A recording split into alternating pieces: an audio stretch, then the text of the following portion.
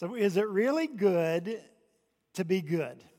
Is it really good to be good? A philosophy professor who blogged on the Oxford University Press site, he thinks it's good to be good. And so he wrote a blog entitled 10 Reasons Why It's Good to Be Good. Number 1, Santa Claus is why. Oh, never mind, that's wrong season. Number 1, because being bad is bad. It's good to be good because it's the only way to have a chance at self-respect. Because being good lets you see what is truly of value in the world. Because a recent study reveals that those with mixed motivations in what they do don't perform as well as those whose motivations are not mixed. Because being good means taking good care of yourself.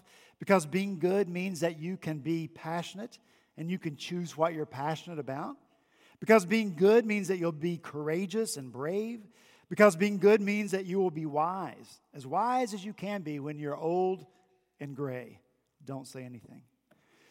Because being good means that we are lovers of the good, and if we are lucky, it means that we will be loved by those who are themselves good. And finally, because of 1 through 9, only good people can live truly happy lives.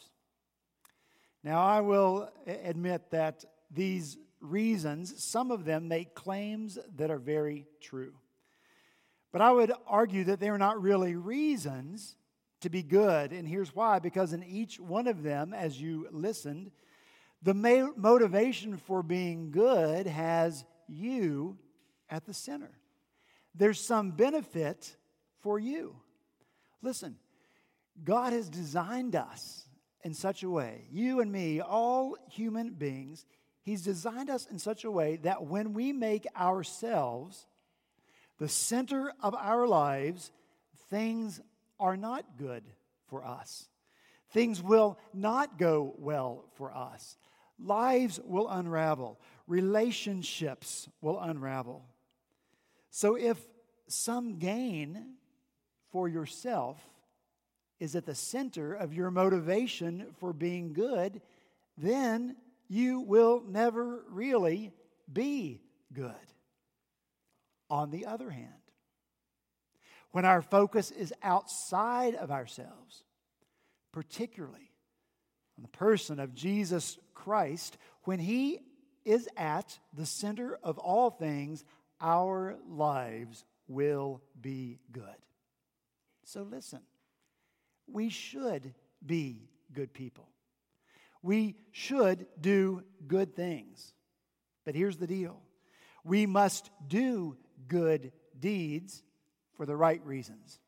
And that's what I want us to talk about this morning as we return to Matthew after our long absence back in November, beginning with Matthew chapter 6. So if you have your Bibles with you, I ask you to turn to Matthew chapter 6. If you don't have a Bible, there should be one in the pew in front of you. And when you found your place, let's stand together so that we might hear read together the word of the living God.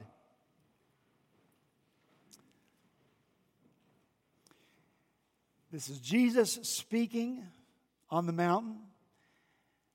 The word of the Lord. Beware of practicing your righteousness before other people in order to be seen by them, for then you will have no reward from your Father who is in heaven.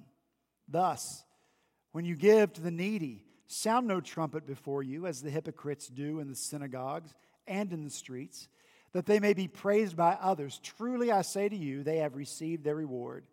But when you give to the needy, do not let your left hand know what your right hand is doing, so that your giving may be in secret, and your Father who sees in secret will reward you. Let's pray together. Lord, we ask now once again that you would be faithful once again to your promise. And your promise is to bless the reading and the hearing of your word. Lord, it's been read. It's been heard. Now we need you to add your blessing to it, Lord, so that we understand what your word is saying, so that we understand who it is that you want us to be and what you want us to do in this world. We need you to bless us with that understanding, and so we ask it from you now in Jesus' name. Amen. Thank you. You may be seated. So we have to do right things for the right reasons. Let's take that statement in its two parts and talk first about doing good things, right things, and secondly, doing them for the right reasons. First, we must do good things. Look in verse 1. Jesus says, beware of practicing your righteousness before other people. So this word righteousness is the connecting word between chapter 6 and chapter 5. The last time we were in Matthew, back at the end of November, we considered Matthew chapter 5, verses 20 through 48 as a unit, and we saw that the big idea in that section of Scripture is living a life of righteousness. We saw that righteousness was bigger than Jesus' audience imagined. Because as Jesus told them, murder is more than just physically killing someone. Murder is also being angry in your heart. Righteousness is bigger than they imagined because Jesus told them that committing adultery is more than a physical act. It's lust in your heart. And so on for the next 4 examples that Jesus gave to his audience. Because Jesus expanded their idea of what true righteousness is, then we defined righteousness this way, if you remember. That righteousness is whole person behavior that accords with God's nature, God's will, and God's coming kingdom. We said that righteousness is whole person behavior that accords with God's nature, God's will, and God's coming kingdom. And so true righteousness encompasses all of who we are as people, the entirety of our being, inner beliefs, loves, attitudes that result in outward behavior. So whatever it is that you and I encounter in the course of our day, it has to be acted upon righteously. The decisions have to be made according to God's nature, God's will, and in light of his kingdom that's coming. So we could say that in chapter 5, Jesus is addressing the heart in order to correct bad behavior. Then we come to chapter 6, and we could say in chapter 6, these first verses, that Jesus addresses the heart in order to correct good behavior.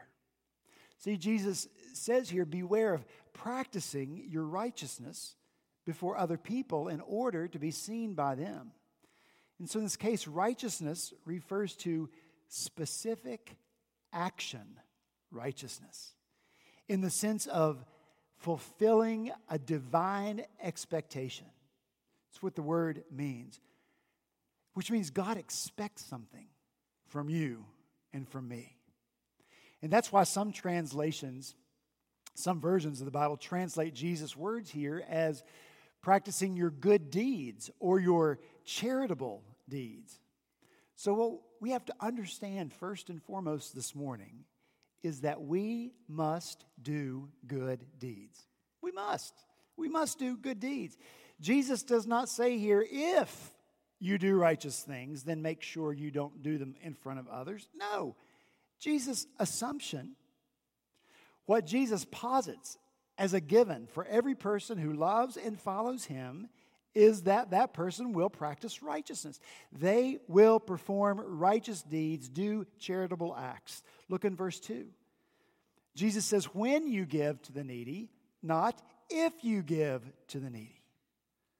Once again, Jesus assumes that those who love him and follow him will give to those in need. Now, you and I would never say this out loud. But sometimes I think that evangelical believers view righteous acts, good deeds, as optional. We're not like those Catholics who believe they can obligate God to love them and save them by doing the good things they do. We may or may not understand Catholics rightly when it comes to that. But if it is what someone really believes, that you can obligate God, perish the thought, because we know that righteous acts cannot save us. We know that we can never obligate God because we know our Bibles so well, particularly the book of Romans, chapter 11, verse 5. So too, at the present time, there is a remnant chosen by grace. Now, there's a Presbyterian word. But if it is by grace, it is no longer on the basis of works. Otherwise, grace would no longer be grace. And so that tends to make us think that grace and works are mutually exclusive, or even that they might be enemies of each other. We know that we can never obligate God. We're not up to the task. Again in Romans 11, oh, the depth of the riches and wisdom and knowledge of God, how unsearchable are His judgments, how inscrutable His ways. For who has known the mind of the Lord or been His counselor? Or who has given a gift to God that He might be repaid? For from Him, through Him, and to Him are all things. To Him be the glory. Amen. See, we can never do anything to obligate God. No one knows the mind of the Lord. No one's been His counselor. We're not up to the task. It's beyond our ability. No one has ever given a gift to God that could repay God for anything or that could require repayment from God. So, in some way, through some convoluted thought process, we believe we honor the Lord if we don't do good deeds. Lord, look, see, I'm not doing anything good because I know You're gracious and I can't do anything to earn my salvation. That's true enough. But what Jesus is talking about here doesn't have anything to do with your salvation. What Jesus is talking about here is how to live and how to flourish in His kingdom. And in order to do that, you must do righteous acts. You must do good deeds. Listen to Hebrews 6, verse 7. For land that has drunk the rain that often falls on it and produces a crop useful to those for whose sake it is cultivated, receives a blessing from God. Now picture yourself as that land.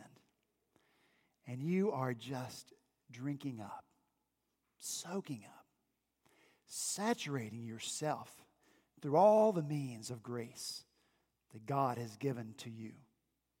Through the presence of His Spirit, through His Word, the truth of it, through the Christ that His Word reveals, through worship, you soak all that up. Soak it up like the dry land, and you will produce good fruit, good works, righteous works, beneficial to all those around you, and Scripture says that God will bless that. Hebrews 6 continues, for God is not unjust so as to overlook your work and the love that you have shown for His name in serving the saints as you still do. See, it would be unjust, according to Scripture, for God not to see our works and not to bless the works that we do. And so it's not only sad, but it's also detrimental to each of us. And it's detrimental to the growth of the kingdom of God. It's detrimental to the care of people made in the image of God if you and I believe right things, grace alone, faith alone, and then we retreat with those beautiful beliefs to our homes and our couches and Netflix, and spend all our time, all on ourselves, all the while contemplating how good it is to be saved by grace alone, through faith alone. Is that what God intends for His people? For you and me to do with these beautiful, gracious realities? Faith alone and grace alone? No. That's why Jesus speaks here in verse 1 of practicing your righteousness. It means that we carry out a moral or social obligation. It means that Jesus is obligating us, those He has saved by grace through faith, to a certain kind of living, of doing good deeds, not to earn our salvation, but as a response to His grace. The Apostle John, as an old man, elder statesman in the church, after years and years of following the Lord, uses the same word that he heard Jesus use on the mountain so many years before. And he writes in his letter, 1 John, if you know that he, Christ, is righteous, you know that everyone also who practices righteousness is born of him. Those good works show we are children of God. 1 John 3:7, little children, let no one deceive you. Whoever practices righteousness is righteous, as he is righteous. We do good deeds. We're being like Christ. 1 John 3, whoever does not practice righteousness is not of God. These are powerful endorsements from John that good deeds must be done by the believer. If you do not do them, you must question whether you are a child of God. Ephesians chapter 2 brings together grace and works so beautifully. For by grace you have been saved through faith. Is that good news?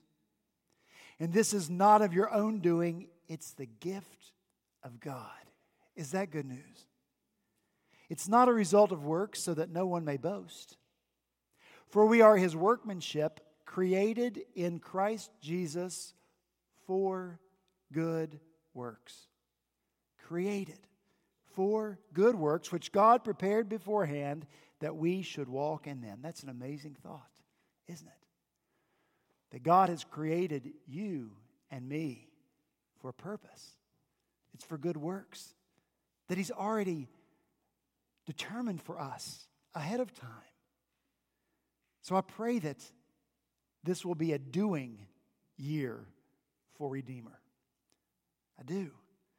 I pray that we'll go to work. I pray that we'll be doing good things for people who are created in the image of God.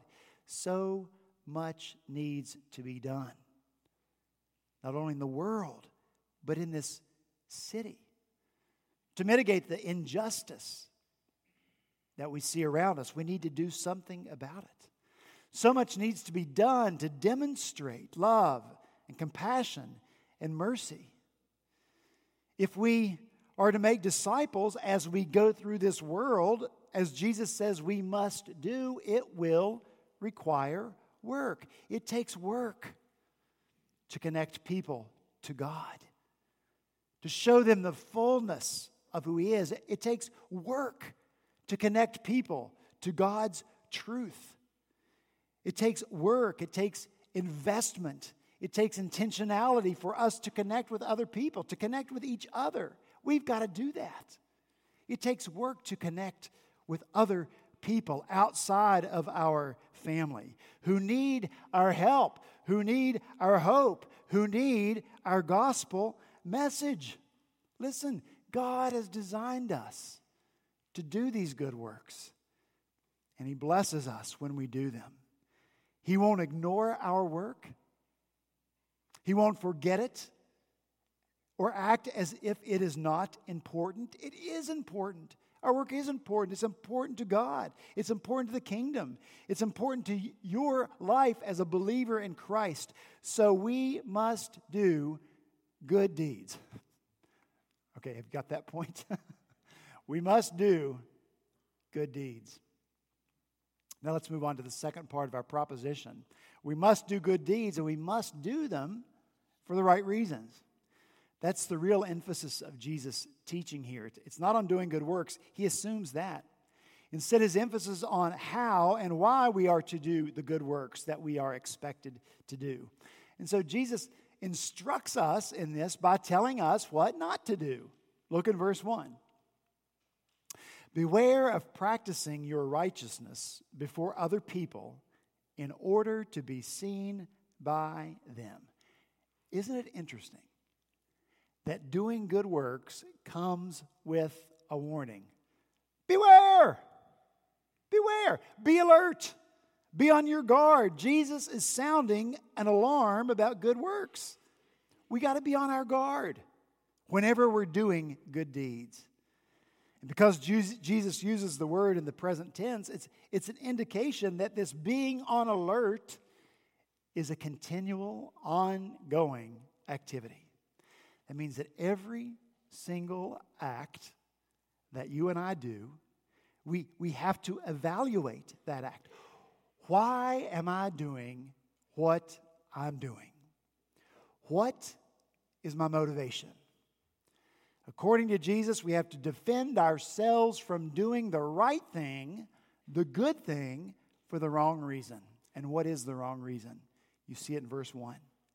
It's to be seen by others. And so once again, what Jesus is doing here is he's getting to our hearts. He doesn't literally mean that no one can ever see the good thing that you do. Otherwise, what he said in chapter 5 that we looked at a few weeks ago wouldn't make any sense. In chapter 5, Jesus says, "Let your lights shine, so that people may see your good works and give glory to your Father who is in heaven." So which is it? Do good works before people or don't do good works before people? The answer is both and, either or. Some of your good deeds will be done publicly. People will by necessity notice them. Other good deeds you do will be done privately. So what matters, what's at issue here, is the heart. What is the orientation of your heart and mine? Are our hearts turned in on ourselves? Are we seeking our own glory and praise for what we do? Or are our hearts turned toward God? Are you hoping that God will get the glory for what you do? Those are the questions that you and I have to answer. What's the motivation for what we do? And you can't just answer that question one time for all time. You got to answer it again and again and again and again, multiple times in the course of every day. And you have to always beware, because this battle between self-glory and God's glory, let me tell you, that is a hot battle. It rages all the time. God says, "I will not share my glory with another." And he says that because he knows that you and I, we're glory stealers, right? We want to steal the glory for ourselves. And that's why Scripture so often speaks of this battle. Self-glory, God's glory. John chapter 12 talks about the authorities. Many of them believed in Jesus, but for fear of the Pharisees, they did not confess it, for they loved the glory that comes from man more than the glory that comes from God. Isn't that a sad exchange? Jesus for the glory of men. Galatians 1:10. "For am I now seeking the approval of man or of God? Or am I trying to please man? If I were still trying to please man, I wouldn't be a servant of Christ." Man or God. 1 Thessalonians 2:4, "But just as we have been approved by God to be entrusted with the gospel, so we speak, not to please man, but to please God who tests our hearts." Colossians 3, "Whatever you do, work heartily as for the Lord and not for men, knowing that from the Lord you will receive the inheritance as your reward. You are serving the Lord Christ." And finally, just one more, Romans 2:29. "But a Jew is one inwardly, and circumcision is a matter of the heart, by the Spirit, not of the letter. His praise is not from man, but from God." See, Scripture pits the praise of people and the praise of man against each other so often because it's such a battleground in our hearts, yours and mine. It's so tempting to do what we do to receive praise from other people. We crave that praise. We do, even if we don't want to. We crave it. None of us can deny that it feels really good to be recognized. It feels good to be praised. It feels good to be the one who's held up as an example of goodness or whatever. But here's the thing, and we've got to know this. We will never satisfy that craving of praise from other people. The hunger of that, it's too rapacious for us. It's got to be fed, and it's got to be fed continually. Listen, last week's praise will not sustain you this week. And so your good work is easily forgotten. It's quickly forgotten because people are fickle. Have you ever noticed that?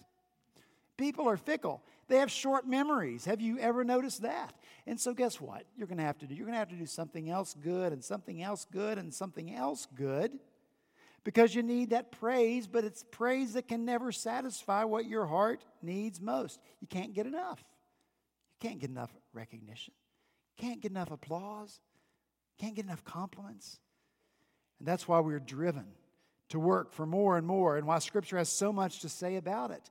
The Lord makes clear in these verses the exchange that we make when we seek praise. If you work for the praise of people, that's all you get. Look what Jesus says in verse 1. You will have no reward from your Father who is in heaven. Listen, the only reward that we're going to get is the reward that we know is fleeting. And when it's gone, it's gone. But if you do what you do for the glory of the Father will reward you. So contrast the meager, fleeting reward that comes from other people with the abundant reward that comes from the Father. Jesus says later in Matthew chapter 19, everyone who has given up houses or brothers or sisters or father or mother or children or property for my sake will receive 100 times as much in return and will inherit eternal life. So listen to what Jesus is saying. We do a good deed, a righteous act, give up something for the right reason. We do a good deed for the right reason, and God rewards it with 100 times what that act deserves. That's the heart of God. And it's full of grace. With God, it's never tit for tat. Well, you did this much. In return, I will give you the same amount. That would be right. And that would be reasonable. And that would be equitable. But God isn't interested in a strict payment, as if the act itself is the main thing.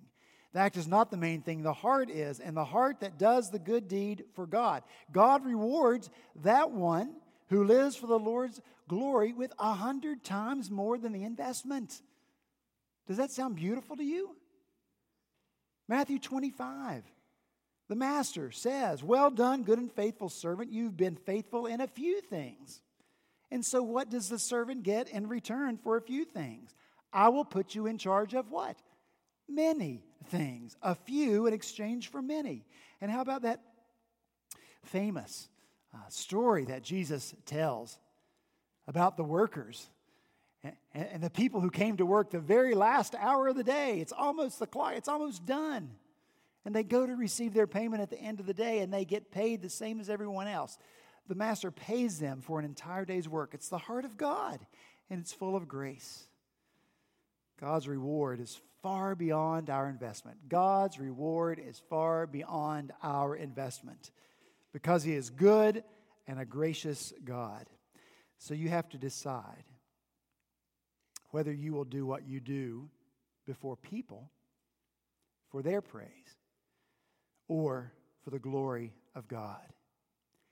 And the bigger question you have to ask yourself, and I have to ask myself, is why are you more comfortable living before the eyes of other people than living before God?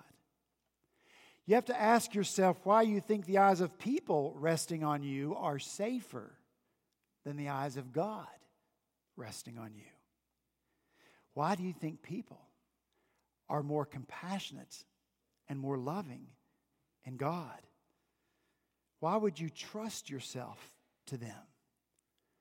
Are you willing to gamble that the tolerance we hear so much about these days is really real? What if tolerance actually disappears when the spotlight goes dark and people step away from the podium? Can you trust them to really be tolerant, loving, and compassionate when no one is watching and when there is no gain to be had and no agenda to push forward? See, I wouldn't take that risk. I wouldn't take that gamble. I don't believe that people are really, really that good. Instead, you and I need to be comfortable, really comfortable, living our lives before God. The theological term is coram Deo, before the face of God. That means you and I are comforted, and we're not afraid when we read Proverbs 5:21. For a man's ways are before the eyes of the Lord, and he ponders his path.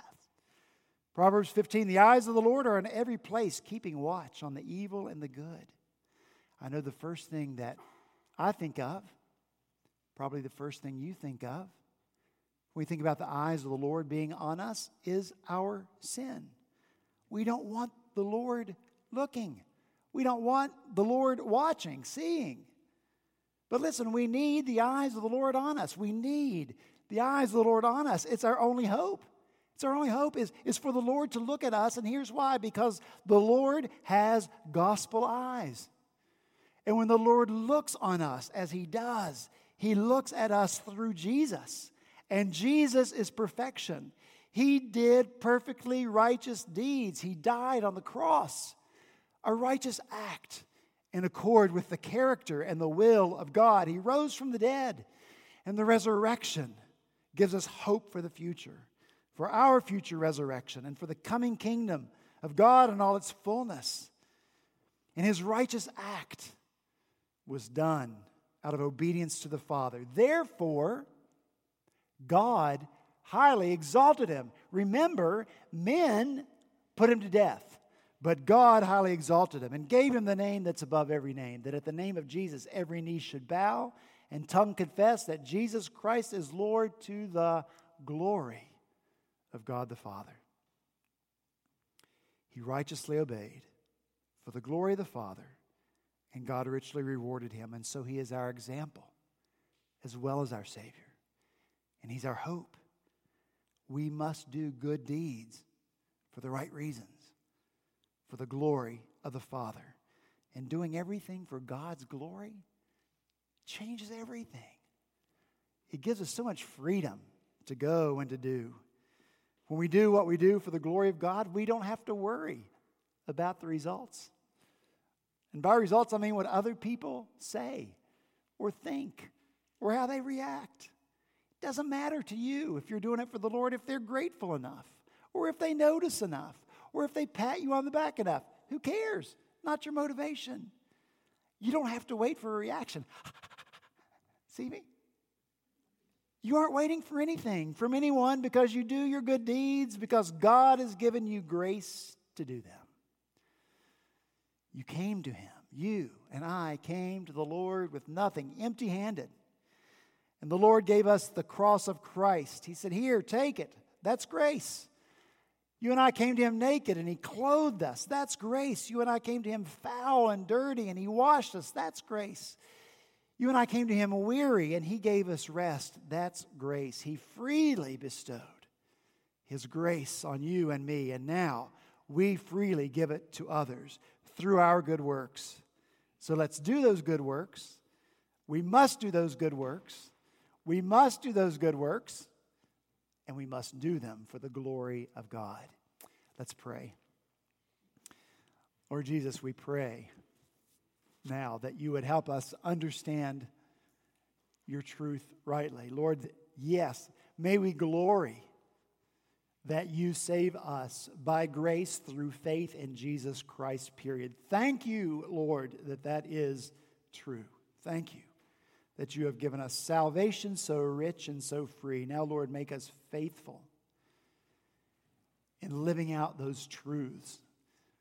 Lord, because of your grace, may we be gracious people filled with a hunger and a desire to do good things for your glory. May we even see our time as a gift from you. And Lord, may we use our time wisely. May we not ever grow weary in doing good. Father, you have people for us to bless. You already know it. You have people for us to bless in this church and in this community through good deeds that you've determined that we should do. Now, Lord, may we eagerly seek what those deeds are. And may we do them for your glory and for the growth of your kingdom and for the advancement of the gospel here in Charleston. Lord, a city that so needs grace, that so needs the gospel. Encourage us to do those good deeds for your glory, realizing it's all of your grace. We pray these things in Jesus' name. Amen.